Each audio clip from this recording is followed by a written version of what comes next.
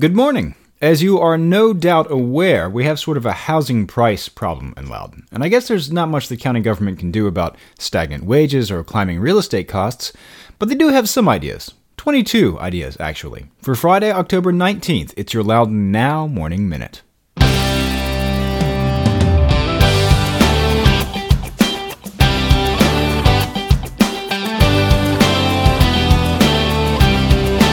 Today's Morning Minute is brought to you by Loudoun Literacy Council's second Not Your Kids Spelling Bee. Come out for a night of good food, good drinks, celebrity judges, and good fun competition. And even if you're not quite sesquipedalian enough to know where Flunvi Pachquingif Gogari Huendrop Flanticilio Gogogoh is, or even if you're a little hippopotamonstrossus sesquipedalia-phobic, which is to say, even if you don't like long words enough to know where a Welsh village is, or even if you're a little afraid of long words, you can always move up in the competition with your trivia knowledge or just bribing the judges, and it all supports Loudoun Literacy Council. It's this Thursday, October 25th in Leesburg. Tickets at loudounliteracy.org.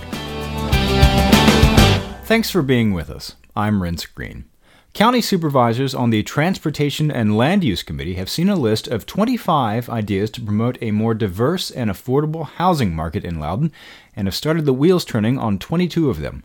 It was a compiled list of ideas from committee members, the county staff, and the Affordable Dwelling Unit Advisory Board.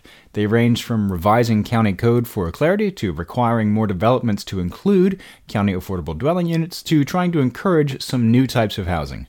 None of this is going to bring back the days of high school graduates buying single-family houses with yards, but as far as what the county can control, some of these are substantive shifts in Loudoun County's housing policy. One idea is to allow manufactured housing in Loudoun, and it's meant to open the county to a market of lower-cost construction. Another idea to locate affordable housing projects on county-owned properties, like on fire stations, is something that has been tried elsewhere, but never in Loudoun.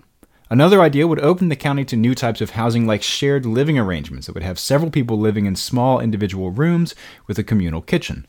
Another would promote small homes on farms for agricultural workers. And some are more open-ended, like a broad-based effort to encourage more disability housing.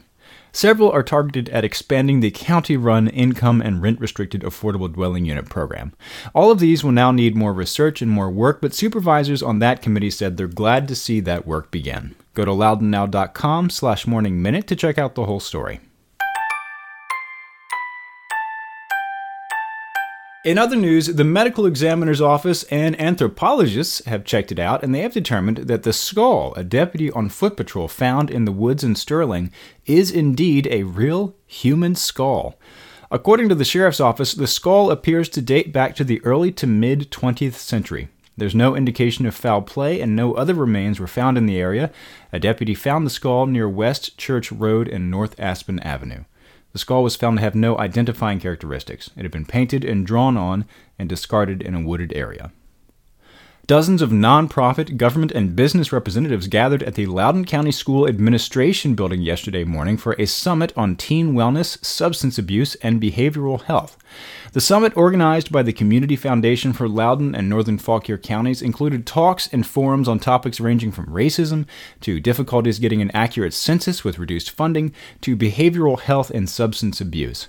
It was capped off by a keynote address by Jim Frund, the state chairman of the Addiction Policy Forum. He was driven to get involved after losing his son Scott after a prolonged battle with drug addiction. Scott died 2 days before his 21st birthday. Frund said his son first started using drugs as he entered high school and went through a prolonged process of treatment and recovery. The family enjoyed a year and a half of health before Scott relapsed. Frund talked about a wide variety of drugs young people can encounter today, ranging from marijuana to synthetic opioids like fentanyl and carfentanil. Carfentanil, if you're not aware, is said to be 100 times more potent than fentanyl and 5,000 times more powerful than heroin. The deadly dose of carfentanil is no larger than a grain of sand, and federal law enforcement and defense officials have spoken of its danger as a possible chemical weapon of war or terrorism. Frund said 174 people die each day in the U.S. from drug overdoses. Coupled with suicide and alcohol, more than 200 people every day are dying. If every day we lost an airplane of 200 people, he said, airplanes would be grounded while we try to figure out what's going on. He also mentioned his organization's website, a centralized portal for people concerned about substance use in themselves or a loved one. If that's you, you can visit addictionresourcecenter.org. And businesses, schools, and even Northern Virginia's largest hospital system are ditching plastic straws, pointing to science and the environment. In the last few months, international corporations like Starbucks and Disney have been some of the latest to announce their intentions to eliminate plastic drinking straws.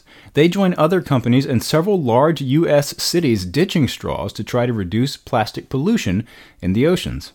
Straws are thought not to be the end game in eliminating plastic pollution, but a small step in changing habits and lessening the use of plastics altogether. Since plastic is not biodegradable, it tends to end up in landfills or oceans pretty much forever. And with China announcing that it will ban importing non-industrial plastic waste, the U.S. may have to get used to some creative recycling ideas.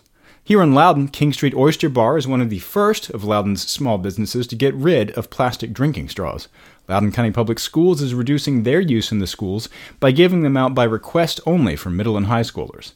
And on November 15th, America Recycles Day, Inova Health System is eliminating plastic straws in the public areas of all 5 of their hospitals. Inova alone will make an impact. According to Assistant Vice President of Sustainability and Wellness, Seema Wadhwa, the hospital system goes through a mile of straws a day for a total of 3 million straws a year. Get the full story on this and all these stories over at loudounnow.com. On today's Get Out Loudoun calendar, tonight is Happy Hour with live music at Bugatti Winery in Round Hill from 5 to 8 p.m. Zach Quintana will be playing Spanky's Shenanigans in Leesburg tonight from 5 to 8. Loudon Brewing Company is hosting the Gallery Game starting at 6 p.m. with visits to Trist Gallery, Trinity House Cafe, and Clay and Metal Loft, looking for answers to clues provided by Exit Plan. And me personally, I'll be going to Shocktober, shocktober.org if you can still get tickets. Get the details on these events and check out the rest of the events calendar at getoutloudon.com. And if you like the Morning Minute, buy a Morning Minute themed reusable drinking straw. Tweet at me, I'm sure I can set that up for you, to tell all your friends, and subscribe wherever you get your podcasts, and it'll be waiting for you there every morning. Okay, have a great weekend and have a great day.